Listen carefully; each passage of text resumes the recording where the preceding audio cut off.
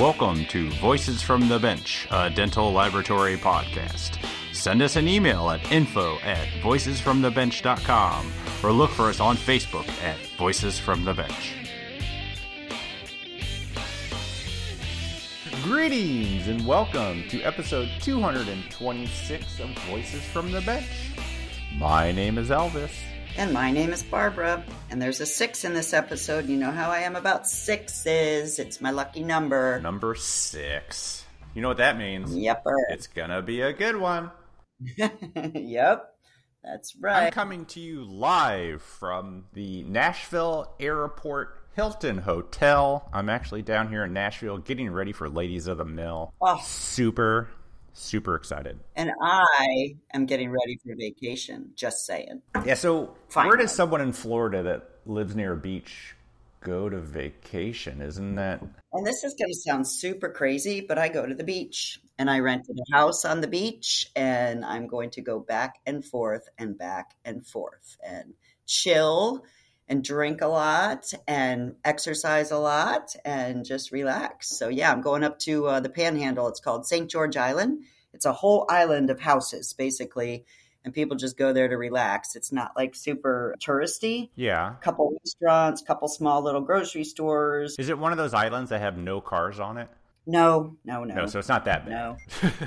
Yeah. So my kids fish, and I do nothing except for exercise and relax. So I'm excited. Help out an Indiana boy here. How different is the beach from the beach that's like close to your house now? Is it like completely different? Is it better? Is it about the same?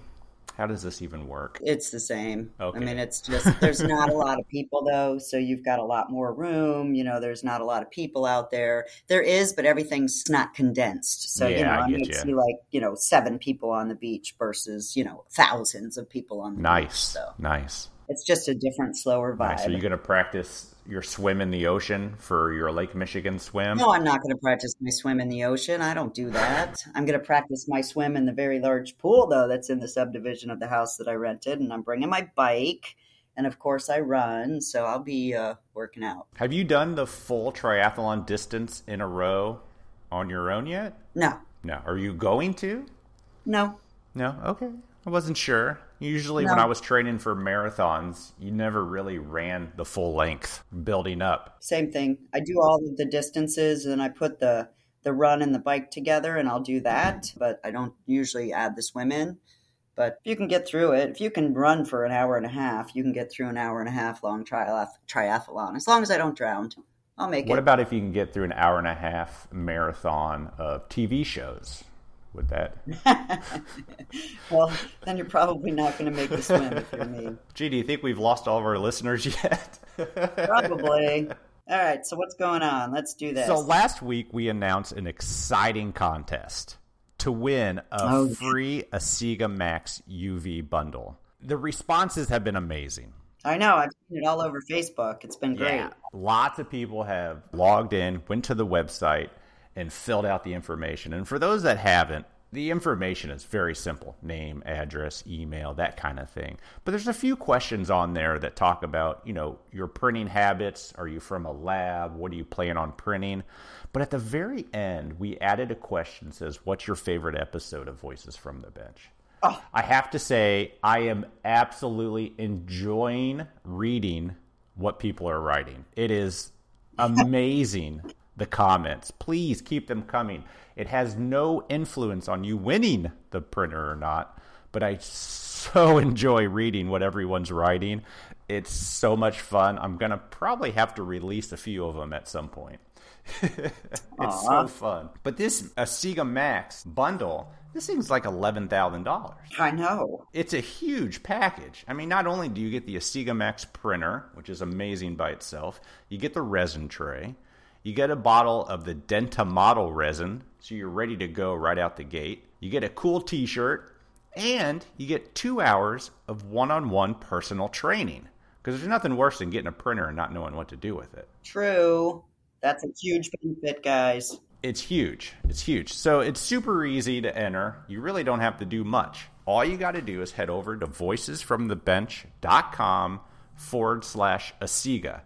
That's Is that / or backslash? Well, last time you said backslash, but I think it's / but I'm not the expert, so I just let you roll. Well, apparently I'm not either. So it's the usual mark after a web address. I think it's / I think it is / It's early, people.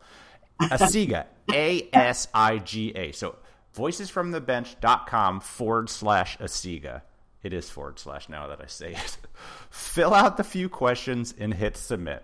It's that easy. So if you're looking for your first printer, your next printer, a backup printer, or just a printer to print all your non-dental prints, it's super easy to enter. I know that's a lot of prints. Winner will be picked after August 14th.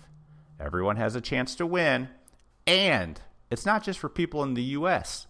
This is global. Good to know. Absolutely. We've had a lot of people submit from countries I've never even heard of. It's fun. Thank you again, Asiga, for this amazing giveaway.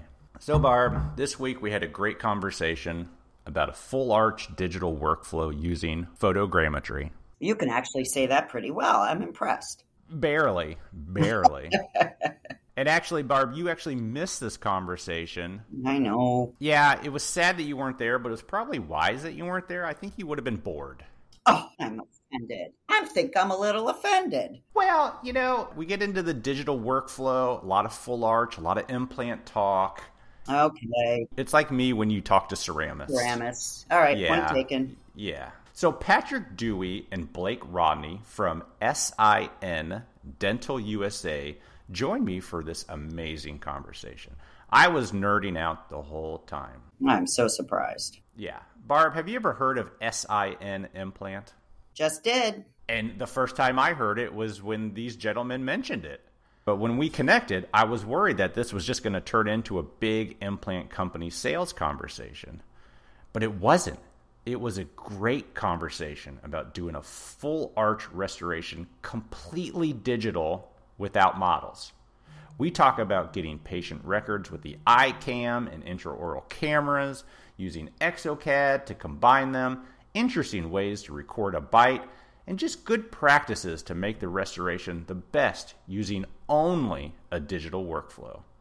I actually had to ask them to talk about the implant at the end because they didn't want to talk about it. They were just talking about good workflow. So join us as we chat with Patrick Dewey and Blake Rodney. Hey, Voices from the Bench listeners, exocad here. We want to tell you about an amazing digital dentistry event coming up, exocad Insights 2022. It's 2 days, October 3rd and 4th, on the beautiful Spanish island of Mallorca. This is a fantastic educational event for all of you in the lab industry. Our speaker lineup is top-notch. We have master dental technicians, a digital dentures expert, implant surgeons, lab owners, and more. Plus, our own software experts will run hands-on sessions so you can get to know our latest releases, including DentalCAD 3.1 Rijeka, which just came out. Problems with the design? Just bring your STL file and we'll look at it. Visit our large CAD-CAM exhibition to see the latest innovations. And of course, we'll have a really fun opening night party. So please, head to our event website, exocad.com/insights 2022. Get tickets before they're gone. That's exocad.com/insights 2022.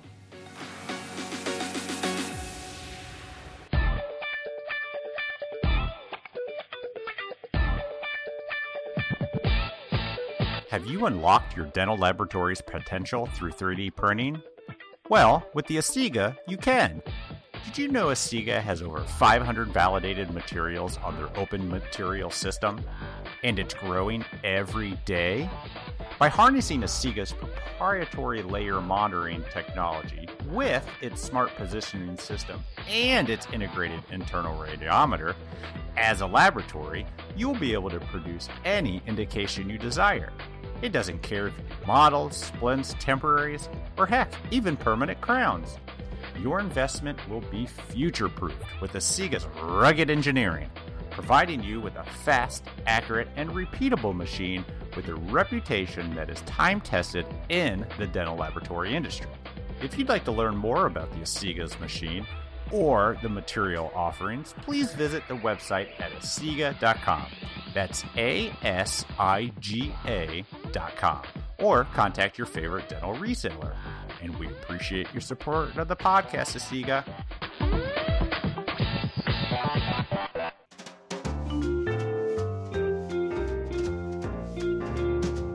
Voices from the Bench. The interview.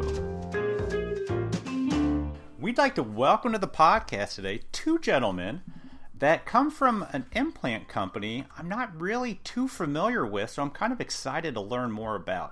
So the implant company is SIN Dental USA. Joining us today, we have Blake Rodney and Patrick Dewey. How are you, gentlemen? Good. Doing fantastic here. This is Patrick. Well, gentlemen, I don't know much about the company, and honestly, I don't know much about you. So let's get the story of where you come from and how you associate with SIN. Do you say SIN or is it SIN? It's SIN. It's Simplicity Nanotechnology. That's what it stands for. Simplicity Innovation Nanotechnology. Nice. So you don't say SIN, it's SIN.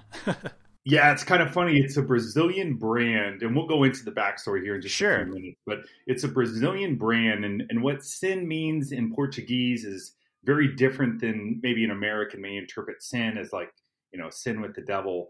Yeah. So it's you can't have without in Portuguese. So it's very different. Interesting. That's fascinating. So Patrick, keep going. How did you get into dentistry? Cool. All right. I'll kind of go, and then we'll pass the torch over to Blake. Absolutely. Yeah, you'll hear from the digital guru himself.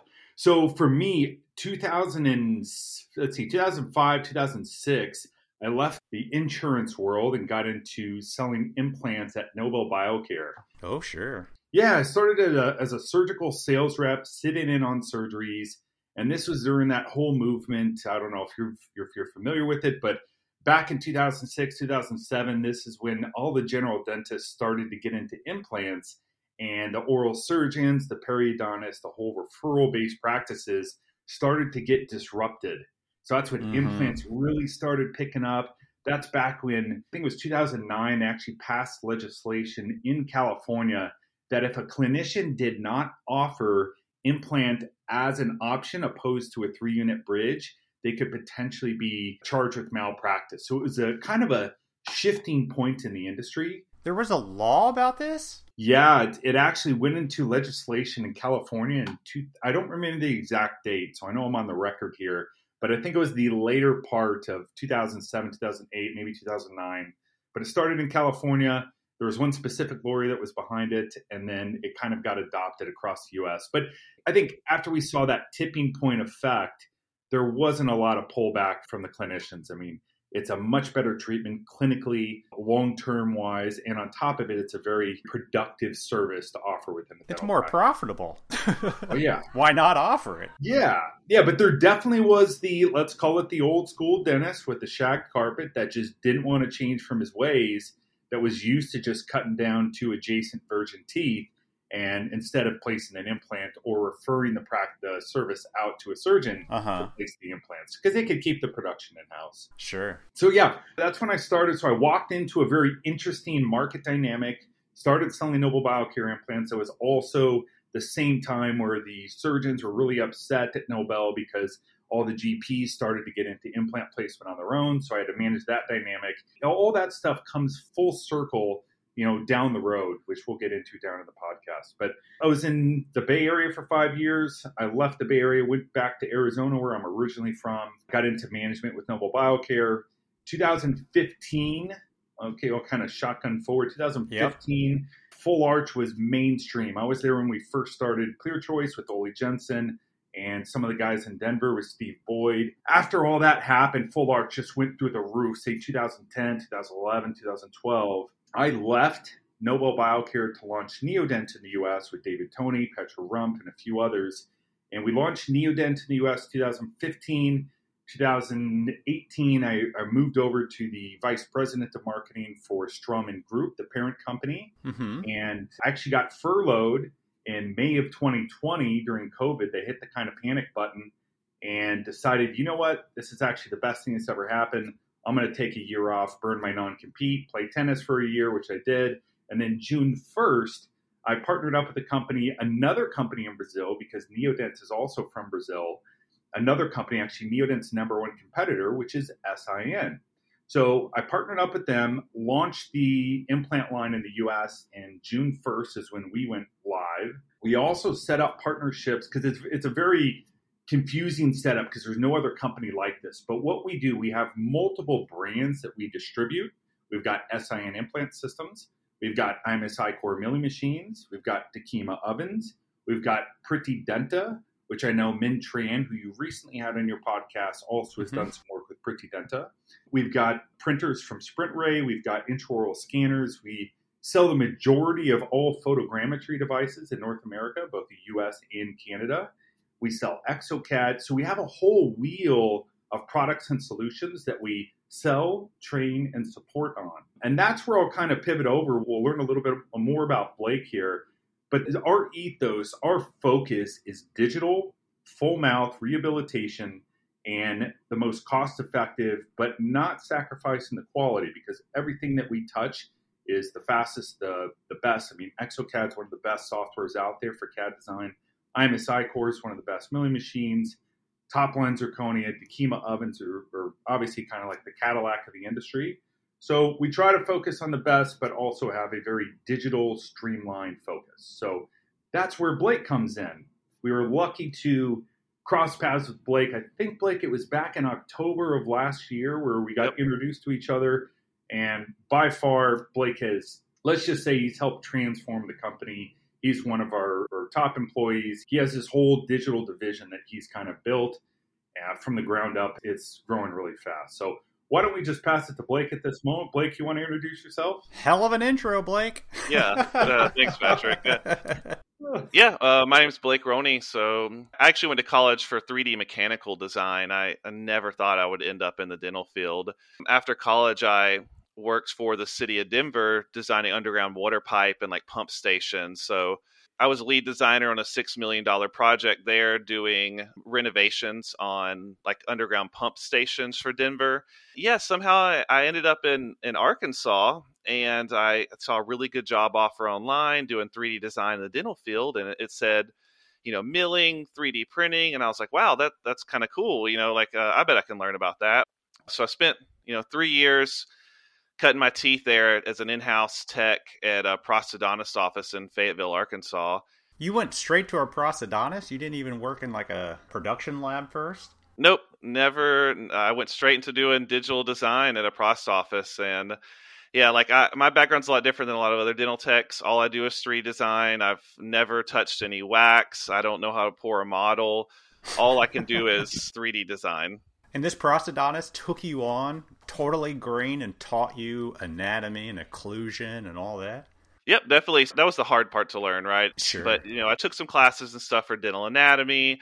But as far as navigating a 3D software, I mean, if you're good at one 3D software, it's pretty easy to transition over to another one. So, previously I was using Fusion 360 from AutoCAD, SolidWorks, Blender, and a lot of those same skills transfer over to 3D dental design. You just have to learn the tooth part of it, So in my opinion, it's easier to teach someone who knows 3D design about teeth than it is to take like someone who knows about teeth, teach them about 3D design. Like some people disagree with me there, but in my personal anecdotal experience, like it seems easier. Totally get it. Yeah. I'll jump in there real fast, Blake, because Blake, he's kind of a one-off anomaly. There's majority of technicians that, or somebody say, because right now, as everybody knows, there's a huge bottleneck. There's not enough digital CAD designers. So the question is, what's the best individual to bring on? Is it somebody who knows CAD design or knows computers, say a graphics engineer or maybe a high-end gamer, or take a denture tech and teach them the computer portion because they know teeth setups, they know anatomy. Now, Blake did not have that dental experience. So I have always thought, and I've been saying for years, it's better to take somebody who knows the dental piece and overlay the digital piece. But Blake has kind of flipped that one upside down. So he did not have the dental piece. But Blake, you did a number of trainings on your own, right? So you did that whole, I think it's the PDC program. Yeah, like one thing, not that, I'm not affiliated with these guys at all, but yeah, PTC Dental, that was a pretty cool program. I went through all like their online courses for dental anatomy and stuff. And I don't know, it just all made sense to me, right? Like, I went to school for mechanical 3D design, and the mouse really mechanical. So how everything moves and fits together, it just clicked in my brain, right? Just, it worked out really well, just with how mechanical our mouths are. So once you learn the basics about anatomy and all the terms that people use in our industry, it was pretty easy, honestly. The technology side of it just always made sense to me. I'm good at navigating through 3D environments. I'm familiar with all the file types. I was already doing 3D printing and manufacturing. It was just the last missing piece of that puzzle was learning about teeth. And this prosthodontist, he was all in digital. Sounds like you were doing everything. Yeah, so at the office I worked at in Arkansas we had like 5 prosthodontists. They were very digital focused. They were an early adopter of the iCam. They had all the Zirconzon milling equipment and Face Hunter and all this cool stuff. They would always buy all this cool tech, but they necessarily didn't always have someone to figure out how to use it, right? They just wanted the toys. Yeah, they'd buy all these toys, but no one figured out how to use them. So when I got there, they had it was a Generation 1 iCam, was just sitting in a closet. They paid $30,000 for it. Well, I would bust out my projects really quickly, so I'd have time to go play with these other toys, right, and figure out how to use them. So it ended up working out really well for me career-wise. So I learned all these tips and tricks about the iCam and figure out how to use it. I became a moderator on the Facebook group, and I basically run it now. At the time, we only had less than 100 people in that Facebook group, and now we're over, I think, 1,300 for the iCam 4D study group. Yeah. And so I was always posting free tutorials and free videos on there to help people learn this system that honestly at the time had zero support for it, right? And that helped build a name for myself. So a lot of people knew me from that iCam group, and that's where Gus Khalil, he was the president of the CEO in the U.S. of iCam, introduced me to Patrick Dewey here. Nice. So the iCam, you said there was no support. Was it meant for dental? Was it originally created for our industry? I don't think so. I'm probably not the best person to ask about this, okay. But Horst, who made the iCam over in Switzerland, he's been doing photogrammetry since the 90s. He's been doing like photogrammetry stuff for the U.S. military, all kind of cool things. That's his PhDs in photogrammetry. Okay. So he ended up pivoting into the dental world, which worked out really well. But no, I'm not sure that originally it was at least that technology obviously wasn't originally designed for this, but it's the perfect tech for our industry to capture these full arch, multi-unit level impressions. Sure. I always find it fascinating, things in our industry that didn't start in our industry. Yeah, so I'll jump in here, Elvis. It actually started, photogrammetry is the technology. It's what it's referred to as. Photogrammetry is very, very common in like production lines and car designs and airplanes. And that's really where Horst was really involved in. I mean, he's at the epicenter of all of the long-term research that goes way back to the 80s and 90s. So that's really where the technology came from. They'll scan, for example, the outside of a car design, and then they can bring that into the digital space. Or if they wanted to change a piece or make sure that both the wings on the airplane are exactly symmetrical, they can scan one and then duplicate that same file or invert it. So it's another way to accurately bring things into the digital world. And that technology alone is literally disrupting dentistry as we speak. And it's just flipping it on its head. Everything's changing. It's the fastest growing thing in dentistry that we see right now, in the implant dentistry, that is. So how did you guys connect? What brought you together? So Blake and I, or iCam 4D? Blake and you. Yeah, so Gus, as Blake mentioned, the previous president of iCam 4D for North America, Gus Khalil, he and I did a lot of work together because we were a main distributor for iCam 4D and still are. But we were looking we want to build our team to make sure we have a very strong technical support side and technical arm, not just for the support side, but one of the key things that you'll learn about Blake is he needs to be advancing himself. I mean, he has an appetite for growth and working out of the box and always wanting to figure out the new thing.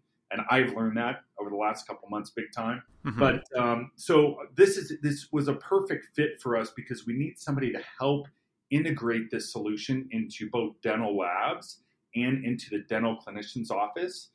And it is hyper-focused. So first off, the iCam 4D is basically, it's a photogrammetry device that digitally captures implant positions. Blake can explain this much better than I can. It essentially just provides an XYZ coordinate of each individual multi-unit in the mouth, and then also the relationship between them. So it's kind of, Blake and I always say it's kind of stupid simple what it does. It just does one thing and does it really, really well. The cool part is the downstream effects of what you can do when you have that accurate data in 3D space. Whether you want to print the restoration, whether you want to make some changes, anything you want to do, you can do digitally, and it's significantly faster than the analog world. Yeah. Exactly. So it eliminates any need for verification jigs. Extremely fast to take the scan. I mean, they're like 17, 20 seconds to do a full arch final impression scan with no need for a verification jig. I think the studies say about a 10 micron discrepancy across the 8 implants. So the quality of the data you get from these photogrammetry scanners is more precise than we can even manufacture, right? So like none of our dental mills or 3D printers can even reproduce the quality of the data we get from these photogrammetry systems. I've seen pictures of them being in use, online and stuff, and it always looks like the mouth is full of dominoes. Yep.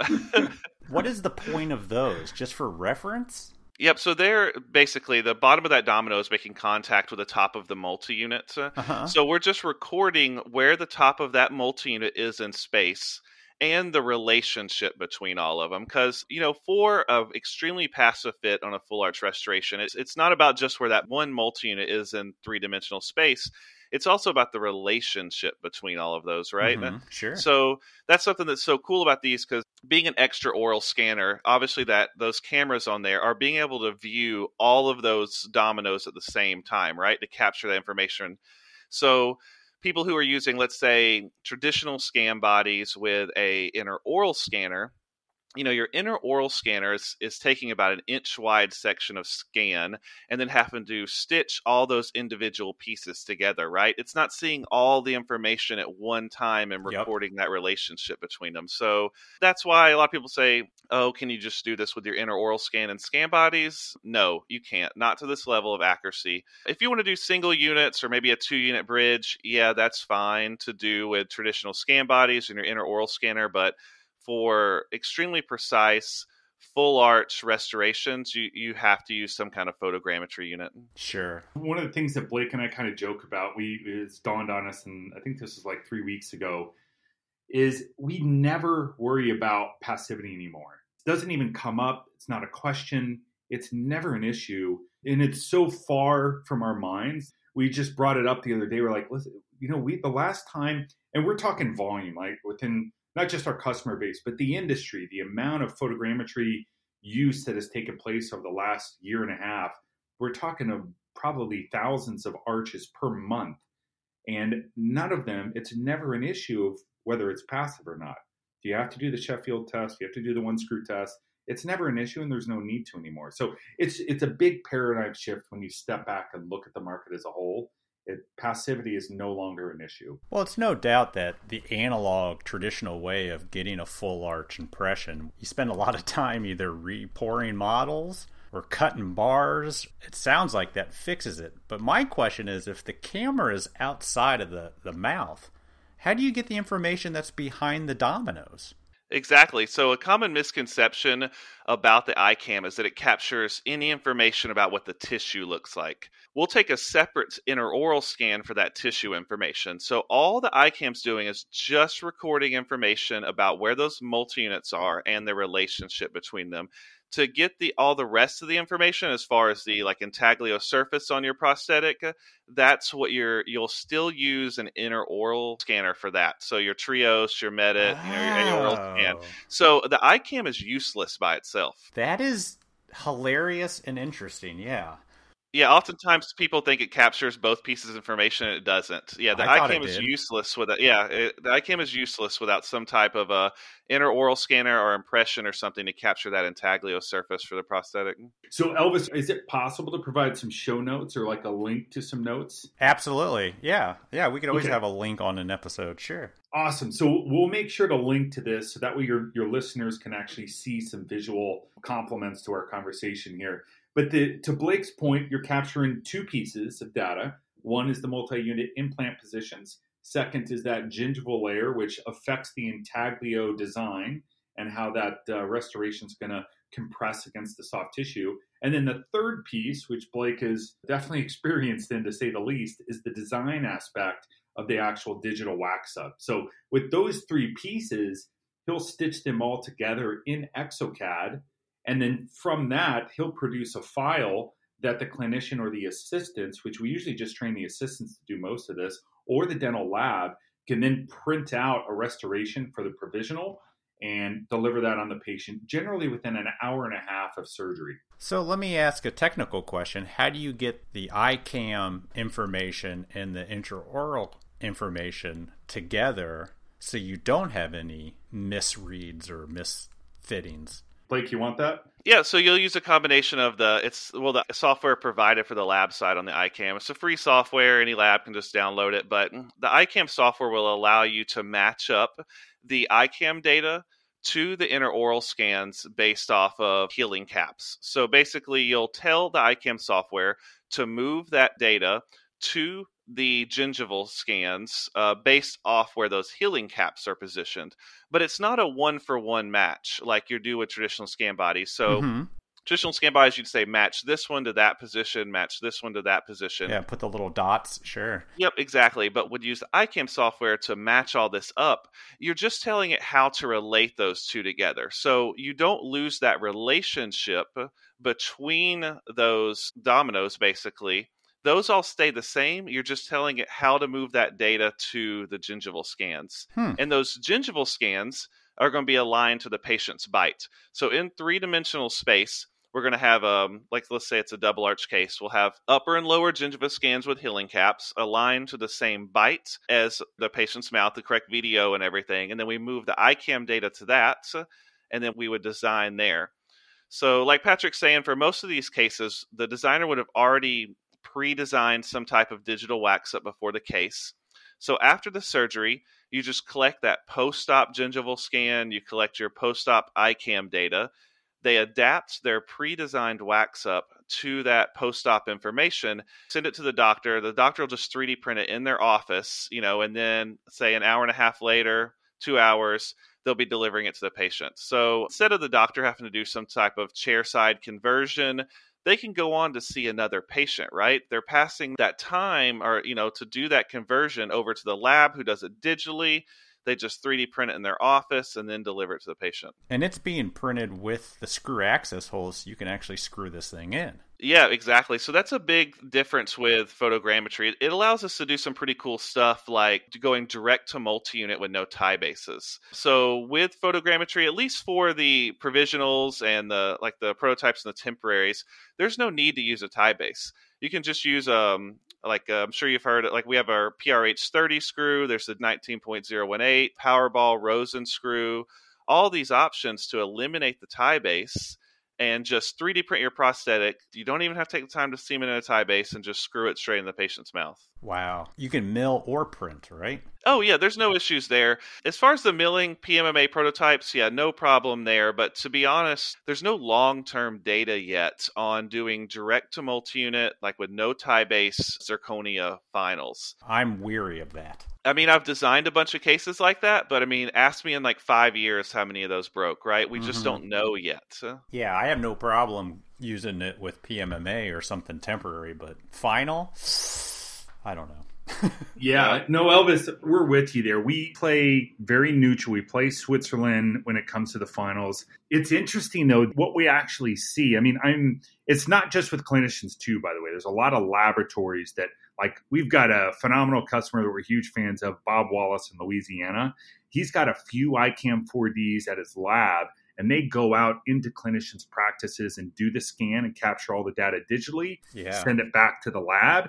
They do all the production of the restoration, say deliver next day, first thing in the morning, and they'll go direct to multi-unit. But when you get into that point of zirconia on top of the multi-unit, we're talking there's a lot of cases that are being done without a tie base. The benefit is you don't have that human error of manually cementing a tie base into the restoration. However, what we do see when you go direct to multi-unit is that the titanium actually starts to wear down, and you get almost like an amalgam stain on the internal aspect of the zirconia. So because the zirconia is so strong these days, it's not that the zirconia is wearing down or breaking down. It's actually the titanium, what we've seen, kind of stain the zirconia. So like Blake said, we play neutral, to each his own. We are not going to recommend or steer anyone in a certain direction just because the data's not there. But, sure. But you obviously have workflows for both. Yes, exactly. Yeah, one of the best options, kind of best of both worlds, a little bit more of expensive restoration, but you can do a direct to multi-unit titanium bar with a zirconia overlay. Mm-hmm. So then you still have titanium on titanium and the aesthetics of their zirconia. And you don't have the human error of cementing basically a tie base in manually. But aren't you still cementing the zirconia on the titanium bar? Or is... Yes. Yeah.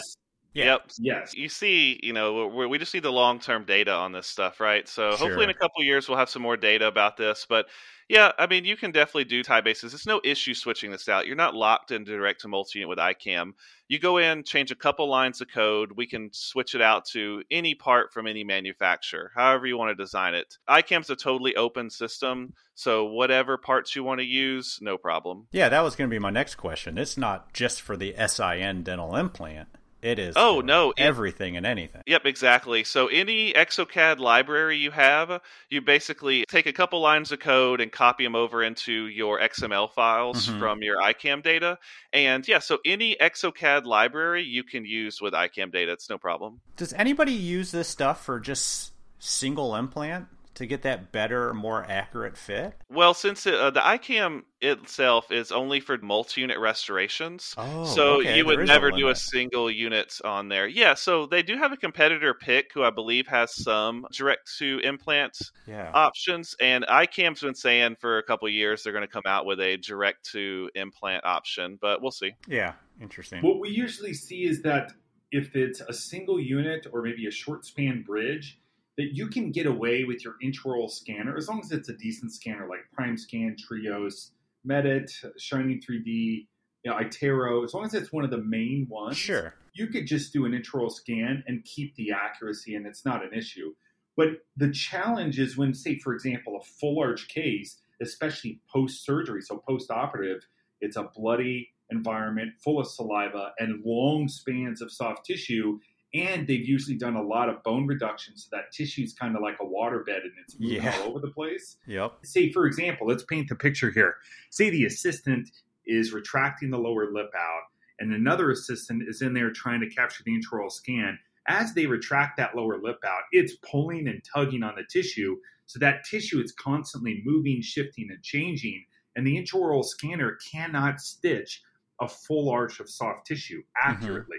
Yep. A lot of distortion. So that's where the ICAM 4D comes in.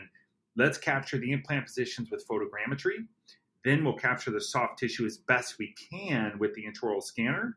And a lot of times we're in situations where the office actually has to snap an algin into the lower and then scan that chair side with their intraoral scanner. And then say like a designer like Blake will just invert that and then use that as the soft tissue. Oh, because it's the environment doesn't allow for an intraoral. Exactly, or an accurate scan for the intraoral. So you may be able to get it, but when you analyze the data, it's actually distorted by quite some degree. So you're doing this at day of surgery? Yes. Oh, yeah. Wow. Oh, yeah. That's a hot mess, man. Yeah. I'm in Chicago today. We did some arches yesterday with Eon Clinics, and the other team is on the West Coast. And it's not just SIN Dental. There's other companies out there that do this. So I'm glad we're talking about it because it is kind of the new thing. And I think as the next year unfolds, you're going to see, we're already starting to see it. You'll see more photogrammetry companies come to the market. You'll see more wider adoption. But best of all, you're going to see more trained, qualified labs that know how to use this data. And that's going to be the big bottleneck. Well, that is the bottleneck right now, but that's going to be the linchpin that really opens this up to where it's more cost effective, more easier to use both from the laboratories end and the clinicians end. I do see a lot of labs buy into these systems and then go out to offices to offer that service. Yes. Do you see that more than you see clinicians buying it? No, but we're starting to see a big uptick. So we know a number of labs, I mean, whether Chicago, Dallas, like all the main cities have laboratories now that have adopted the technology or at least have been trained on the ICAM, at least the software. The doctors can either have their own unit and just digitally send the data in, and then the centralized lab can do the design, send them back the file, they could print it. Or like Burbank, Rowe, Bob Wallace, Van Hook Dental Lab. I mean, there's a number of them. I'm only mentioning a few, but there's quite a few out there that have their own units, and they'll actually go out to the clinician's office, do the scans, capture all the data for them. They may still do a physical analog conversion day of surgery just to give the patient teeth right away, but then they've got the data they can bring back to the lab, spend the time they need to design an exocad, and then mill out a PMMA or print off something, then give that to the patient, say, a couple days later. So if a clinician has this system and sends it to a lab that's not familiar with it, do they have to have exocad? To be able to design, I mean, exocad is the best option. Obviously, yes, you can use 3Shape and stuff for this, but yeah, I mean, to use this data, I mean, you're going to need some kind of design program. Sure, but I wasn't sure if 3Shape could handle it, because I know how much easier it is to splice things together in exocad. Yeah, you can definitely do this in 3Shape. Actually, at Lab Day in 2020, 3Shape gave me an award, like Master of the Craft, because... Nice. Yeah, because I dramatically improved the workflow for using ICAM data with 3Shape. Okay, so it's doable. Yeah, I mean, and even though I made a bunch of improvements to that workflow, I'm still not using 3Shape to do these designs, right? Like, I'm using exocad.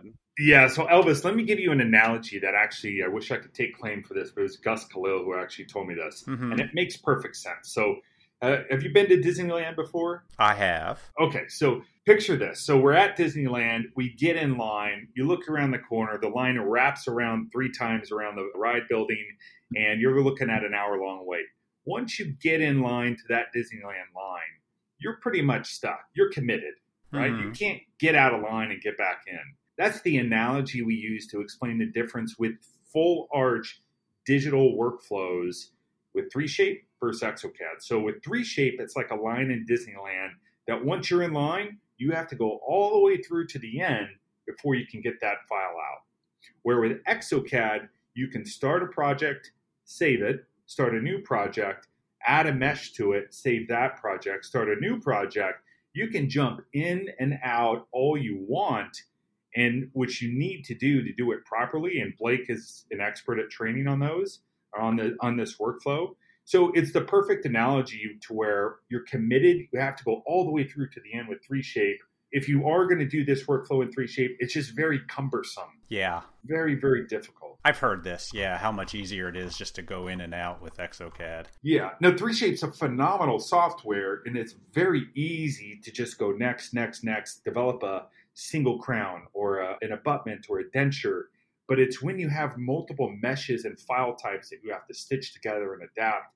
That's where exocad shines like a rock star. You've sent me some PowerPoint with some pictures and stuff, and I got a question because you're showing a scanning of a patient, and we'll put this up on the episode show notes, but you have scan bodies in the middle of the palate. Yes. Yeah, what is up with that? I have never seen that before, nor would I want to be any part of that. They're actually transmitters, so you can communicate with patients remotely. What is that? Blake, do you want to go? Yeah. Those are basically reference points that are going to allow us to tie together the pre and the post-op data. So we will place those in the palate and the retromolar pads preoperatively, and we'll take an intraoral scan of upper and lower. So now we have a pre-op intraoral scan, upper, lower, and the bite relationship between the two with those markers in there. So before the patient loses teeth Yep. Before any surgery, you actually drilled holes. Yep, exactly. So it's a small screw. I mean, it's not invasive at all, right? And then that's a 3D printed sleeve. So I developed that sleeve file. I think I'm on like version 8 now or something, right? Mm-hmm. Place them with your bone screw kit. I mean, obviously they're numbed up at this point still, right? So Sure. then do your upper and lower scans with a bite. And then after that, surgery is just like normal. If you want to do guided or not, like whatever, it's fine. Do all your extractions, your bone reduction, place your implants, place your multi-units, get your ICAM scan. And then when we do our post-op intraoral scans, so, at this point, all the teeth are extracted. There's no vertical stop, right? So if you scan that upper and lower gingiva, they're just two scans in 3D space with no relationship between Sure, each the other, teeth right? are gone, yeah. Yeah, there's no way to record some kind of vertical stop, but we need to be able to align that data to our pre-op scans. And that's what those hard reference points are. Here people call them TADs or breadcrumbs or bone fixation pins. They go by a lot of different names. But then in exocad or, R3Shape, you'll be able to align that post-op gingiva scans that have no bite relationship to your preoperative scans. So now in 3D space, you have your post-op gingival scans in that same bite relationship as your pre-op. So when you do it before surgery and you scan these reference points, it actually has the distance between them. So when you go to post-surgery, that same distance is there? Yeah, so I mean, they don't really move, right? They're screwed into the Sure. bone. And that's exactly why we use something like that is screwed into the bone. Like a lot of times people ask me like, oh, why can't you just use the Rugae on the palate or something, right? But I mean, it's soft tissue. It changes a lot pre and post-op. So it's not going to be the same. So we need hard reference points to match on. Like a year ago, everybody was just like, let's say, leaving 2 distal teeth or something like that, right? Mm-hmm. Yeah. And so now those same 2 teeth would be the same pre and post-op. But then you end up doing like a mid-op scan, basically. So after you capture all your data, the doctor has to go back in there and do more extractions. And it just wasn't as accurate of a matching as using these. Yeah, with the teeth, you always get like, and Blake talks about this all the time, if they do just 2 distal teeth, it does work. But on the soft tissue scan, that only affects the midline, the cant, and the bite. Like we said, we no longer ever worry about passivities. No matter what, even if the intraoral scan is inaccurate, it's not going to affect the passivity because we have the photogrammetry data. But it affects the midline, cant, and bite. So if the post-op scan is kind of distorted, then that's what that's going to affect. So you have to have, just to sum this up, so patient has been sat down, they've been numbed up, we put the bone fixation screws in, 0 surgery as far as extractions have taken place. So we're using the patient's existing bite, which gives us the VDO that we need. And then we're going to scan that. And just like you said, Elvis, the upper palatal reference points and then the lower retromolar pad reference points, when that patient is occluded together and is in their repeatable bite, and we take that bite scan, we've got the distance between them. So when we extract all the teeth and everything, the patient doesn't have a vertical stop anymore, but post-operatively, Blake will stitch the upper individually to the pre-op scan and then the lower individually to the pre-op scan in the correct bite relationship. Then from there, that's when the designer will just adapt the digital wax up and then stitch all the implant positions together. This is all usually done within the same day, right? It can be done both. Oh, yeah. Right after surgery, yeah. Usually, as a designer, I like to have the wax up already done, right? So from the patient's, we'll call it a preliminary or the stage 0, like their very first appointment before surgery, go ahead and capture an intraoral scan. Your designer, preoperatively, in that time between their stage 0 and their stage 1, like surgery, they'll digitally extract the teeth and come up with a wax up. Show it to the doctor, show it to the patient, get everyone's approval, right? So the teeth design's already done. So then after surgery, the doctor will just put all that data on a Dropbox or something. It should only take, 30 minutes or so for a good designer to adapt their pre-designed wax ups to that post-op data. And then they email it back to the doctor. Doctor prints it out in the office. Like on the Sprint Ray printers, about like 35 minutes to print. To do the washing, curing, staining, glazing. So yeah, an hour and a half or so after surgery, you'll be delivering the direct to multi-unit 3D printed prosthetic. And this can all be done with guided surgery too, right? It doesn't make any difference if you use guided or not, right? So really all we do is care about how you collect the data pre and post-op. So you can honestly do the surgery really in any way you want, as long as we get the right pre and post-op data. Yeah, doesn't matter how the implants get there as long as they get there, right? Exactly. Yes. So we just need to be able to record that data for wherever they are. But however the doctor wants to place them, that's fine. Does SIN offer guided surgery? So we're not a lab, right? So I end up doing a lot of designs because, like, let's say we go to an office and train their whole staff and their doctors on this workflow. Just to control every variable, I'll do that design for them for that day of surgery. But, I mean, we're not a lab, but we'll always send doctors to labs that we've vetted and that know this workflow. So it is absolutely important that we have good partnering labs. And that's where I come back to that topic I was previously talking about. Once that linchpin kind of is unleashed and more labs get on board with CAD design and feel comfortable in the digital workspace, that's only going to help both us and the clinician base in the market. Yeah. Because that's the biggest bottleneck. Blake runs an exocad digital workflow. So it's predominantly training lab techs how to do this specific workflow in exocad. And we have these headquarter-based trainings in Scottsdale, Arizona, and we're sold out till October. Nice. I mean, yeah, we're actually moving buildings. We're having 18,000 square feet in the new building, so we'll be able to expand courses. This is the area that we want to help bring the right labs on. We do not do design as a service. We don't do any laboratory production. We depend on partnering with good labs that can help deliver in that area. And there's not enough of them. No, I honestly get job offers all the time because not enough people know this. There's way more doctors. I bet you do. There's way more doctors that want to do this than lab people that know how to do it. So, like any lab people listening that want to learn this, it's a really good opportunity to make more money and to learn something new. I mean, it's for once, like us lab people have the upper hand here, right? So, doctors need us. There's more doctors than there are qualified lab people for this right now. So what does the training look like for a lab? You mentioned you're doing it out in Scottsdale. Is it like a week long, a weekend? How does that run? It's usually 3 days. It's like for the advanced course, and that's expecting that you at least have some basic knowledge over exocad, right? It is not for like a total beginner. We offer some other stuff for like total beginners on this. But yeah, in 3 days at a very intense course, yeah, you can pick up on how to do this, but it's one of those things that just requires repetition. If I teach you how to do this and you don't even work on it for a month, like, you're going to forget all of it. So you need to go home and practice this, because there's a lot of steps involved, matching this to that, and modifying this data and saving these files out in a certain order. It's something that takes practice, but once you get it nailed, like really dialed in, you can absolutely do a 30-minute upper and lower digital conversion. 30 minutes. Absolutely. Yeah. My record was like 17 minutes, but it didn't look good. It's that balance between time and, how fast, because the patient's obviously waiting in the chair for you to do this, right? Sure.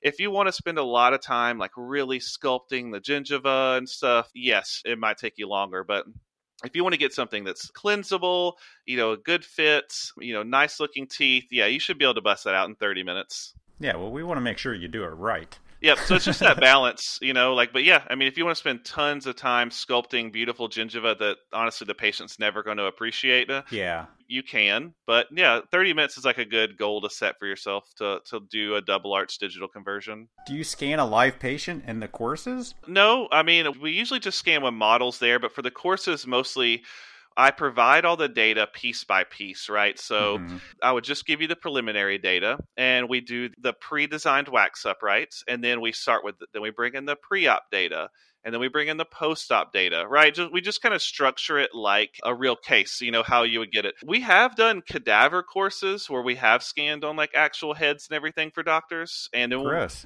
Yeah, I know, gross. That was not my favorite thing. And then obviously, hold on. Yeah, we got to touch on this. So, Elvis, here's what happened. I'll paint the picture. First day of the cadaver course. This is in Dallas, Texas. We set up everything. Printers are all set up. We had 8 laptops with exocad. We had our surgical zones in a whole nother room with all these tables, all of our surgical instruments. And in comes the cadavers. And this very nice lady delivers these cleanly wrapped heads, drops them on each table, not drops, sets them on each table.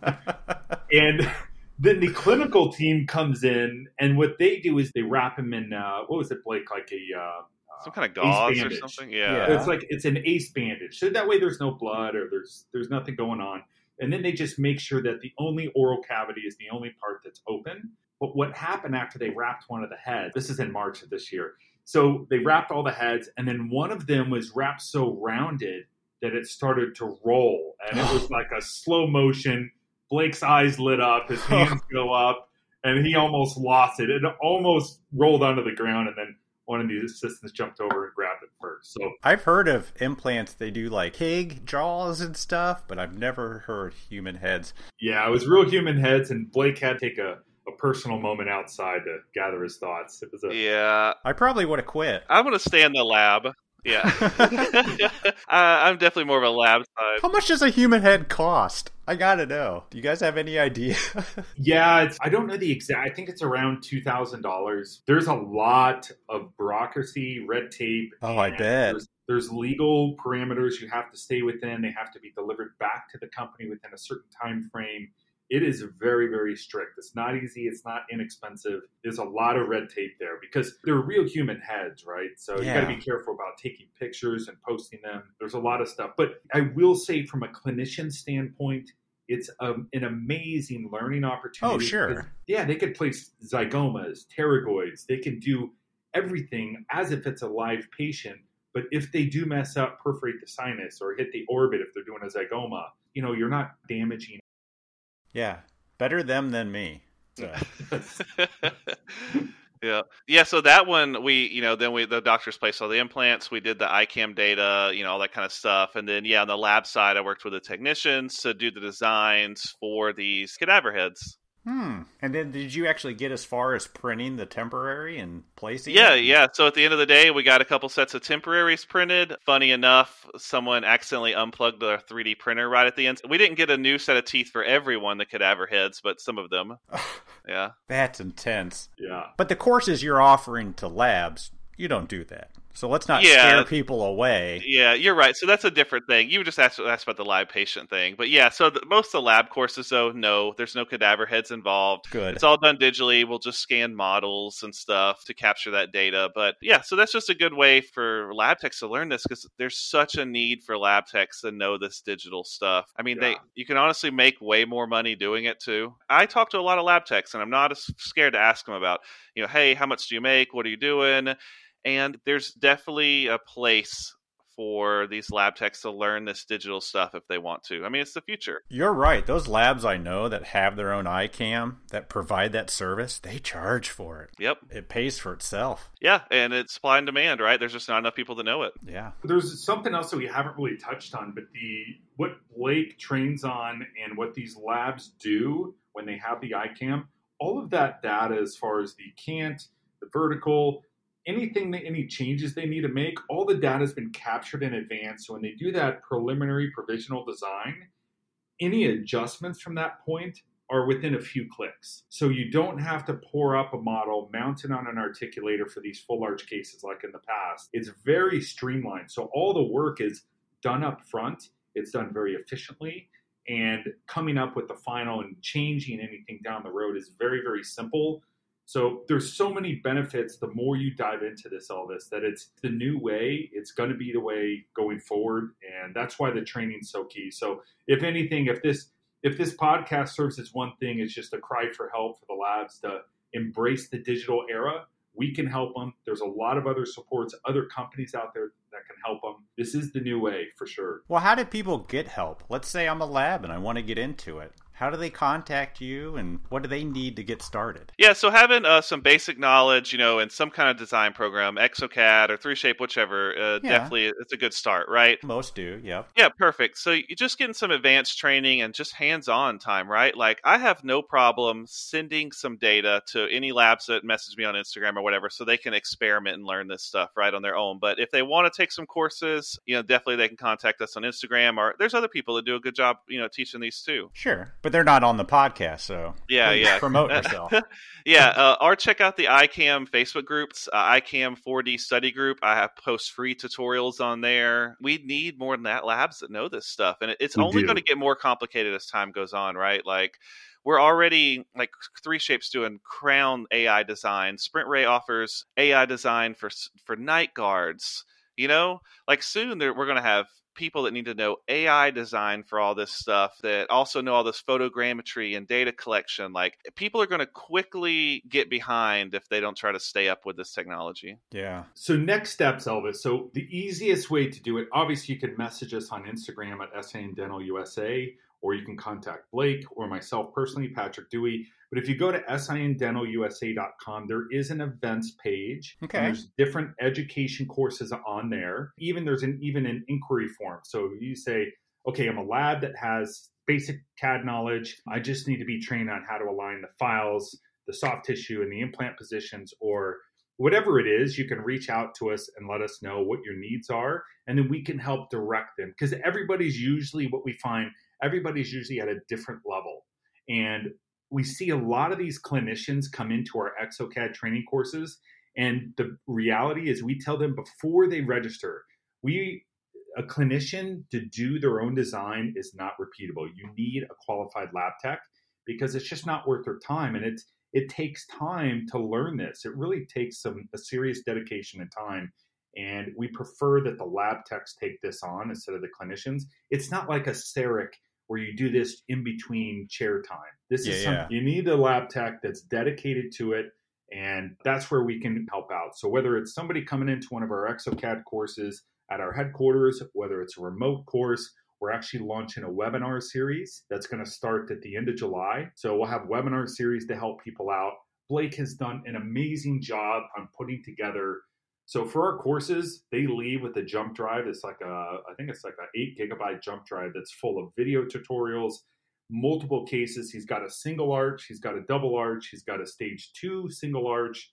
I mean, he's got everything organized. So it's very textbook. You actually provide the files that people can bring into their exocad and play around with. Oh, yeah, absolutely. That's awesome. No problem. I have no issues even just giving some sample data that people, if they message me on Instagram, that they can play with, right? But if you want training how to do it, how to actually use it in a most efficient way, then, contact us and we can help. That's great. And I love hearing that you keep that synergy alive and encourage labs to be involved rather than clinicians doing all the work themselves. No, this is the cry for help. We need qualified lab techs to really take this on. And once we get to that tipping point where there's significant amount of labs that know this, that we can send people to, that's going to really open up the market. The biggest thing I'd say, Elvis, is that over the past couple years, the full arch market, whether they're placing all on 4 or all on 6 or all on 8 or guided or non-guided, the full arch rehabilitation market is rapidly growing. Oh, it's huge. Yeah. It is huge. And the bottleneck, again, I know I'm beating a dead horse here, but the bottleneck is the CAD designers. So the more CAD designers that hit the market and make themselves available, the more the market can expand and grow into this digital world. That's awesome. Well, we are quickly coming up on an hour. We barely even talked about the SIN implant. Yeah, so that's okay. I mean, the goal here is to help your listeners. We have, so the SIN implant, it's very similar to, it's not that it is a copy or anything similar. It is similar to the technology that Neodent has because it is a cone-Morris connection. Okay. And the reason that's you'll see a lot of implant companies shifting to that cone-Morris connection because it allows you to have less crystal bone maintenance. So the bone will always die back to like the first or second thread. That was the acceptable clinical outcomes. No longer is that the case when you use a cone-Morris connection. So whether that's Anklos, Neodent, SIN, the Astra has one, Straumann has one. Yep. Yeah, that type of a connection clinically is far superior to, say, let's call it the traditional internal hex from Zimmer, right? Or something like that, or Implant Directs. So you'll see a big shift to the cone-Morris. So that's what SIN has, is a cone-Morris connection. We've been consulting a lot with guys that are, if anybody knows Vishy Broman, he's a huge zygoma KOL in the industry in the U.S. Also with some people like Aparicio, he's a huge zygoma key opinion leader over in Spain. Dr. Vanderlim does a lot of courses in Brazil. So a lot of these guys we've been working with trying to redesign our Zygomatic implant. And we've got the Zygomatic that releases in Q1 of next year. So our company, SIN Dental USA, is hyper-focused on full arch, from pterygoid solutions, zygomatic solutions to traditional implants. That's our focus. But the implant game is almost like a commodity now, where that's just a byproduct to get the patient the stability they need to put the teeth on it. Yeah. So it's really, that's why most of our conversation here today is on the digital workflow, because that's what's interesting. That's the big shift, and that's where the attention's at. Yeah, and I appreciate that because, we don't want to just gear everybody towards a single implant with this workflow. It works for everything. But I know as a past lab manager that one day I'm going to get a case in the building that's going to say SIN Dental USA implant, and I'm going to say, what the hey is this? Yes. Welcome to the new one, because it happened at least. I used to have a joke every 3 months I'd get an implant I never heard of. Mm-hmm. Yes. So now people know where to go. Yes. Contact us. SINDentalUSA.com. We can help you guys out with whatever it is. Anything we could do, whether it's education, training, networking, events, we're more than willing to, for sure. So my question is what driver does the SIN implant use? Do I have to buy a new one? No, it's your traditional, your 048. Thank you. Yes. Thank you. As a lab, thank you. Your traditional 048, it's the most common driver on the market. It's easy. The cool part about it is our screws actually have that 048 connection, but our drivers, the way the internal driver is that it allows for a deep engagement to the 048. So any 048 will work. And when you put your driver in there, like we have a joke, you can actually take the driver, put the screw on it, and hold it around and hit your hand on the wall, and the screw won't come off because there's such a tight. Tapered tips. Love it. Yes. Awesome. Make it easy for everybody. Yeah, we appreciate that. Yeah. Blake, Patrick, thank you so much. That was some great stuff. I learned a ton. Yes. Thank you for having us. Yeah, we couldn't be more appreciative to have us on your podcast. We're very thankful, grateful, and anything we could do to help your listeners, we're available and ready. Yeah, I'll put all your contact information, all of our show note links. They'll be up there, and everybody will be able to check it out. Awesome. Thank you so much, guys. We appreciate it, and we'll talk to you soon. All right. Thank you, Elvis. Thanks. Bye. Bye.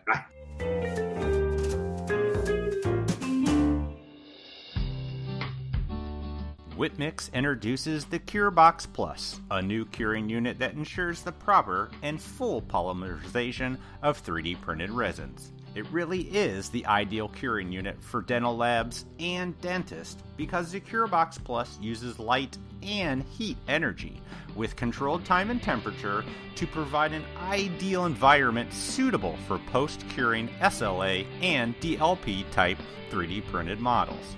The American-made, competitively priced curing unit is very easy to use and has a large capacity curing chamber for high production. It's super easy to clean and maintain and offers a 1-year warranty which covers everything but the inexpensive, long-lasting UV LED lamps. Though the CureBox Plus can cure virtually any printed resin, it has been qualified with the following Whip-Mix resins: VeriGuide OS, VeriSplint OS, Denka Denture Base, Denture Teeth, Try-In, and Temporary Crown and Bridge. If you'd like to learn more about this in-demand product, visit whipmix.com. And as always, we appreciate your support of the podcast, Whip-Mix. Hi, this message is for the many dentists and dental staff that are listening to Voices from the Bench every week. The fastest growing product that we have at Grow3X are our Grow3X aligners. Grow3X aligners are only available from Grow3X aligner certified labs. Why? Because we believe in the synergies that are being created between you, the dental office, and your lab. And we want to further leverage these synergies. Our aligners are, for instance, used as a pre-treatment to larger restorative aesthetic cases. They're used to widen gaps prior to placing implants. They're used to close the diastema, ease crowding, and simply enhance your patient's smiles. Even for your Essex retainer needs, your Grow3X aligner certified lab can help. Look for a Grow3X aligner certified lab near you, such as Castle Dental Lab in San Antonio, Texas. Ask for Blaine. AMK Dental Lab in O'Neill, Nebraska. Ask for Ann. Staggs Dental Lab in McCool, Maryland. Ask for Derek. AA Dental Design in Marietta, California.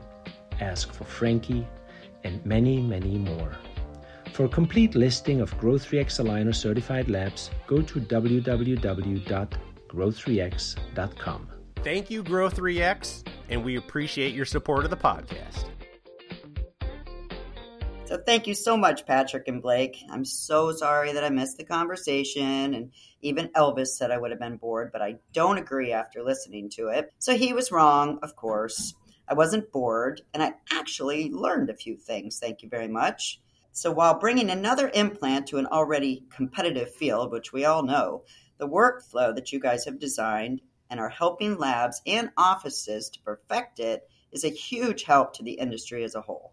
So thanks again. We can't wait to see what's up next for SIN Dental USA Company. All right, everybody. That's all we got for you. We will talk to you next week. Enjoy Ladies of the Mill, Elvis. I will. And everybody else that's going to be there. I miss you guys already, but I am enjoying some time down off the bench.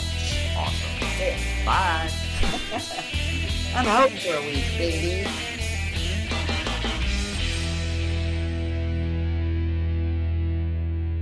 Wake up. No, I've been awake for about 40 minutes.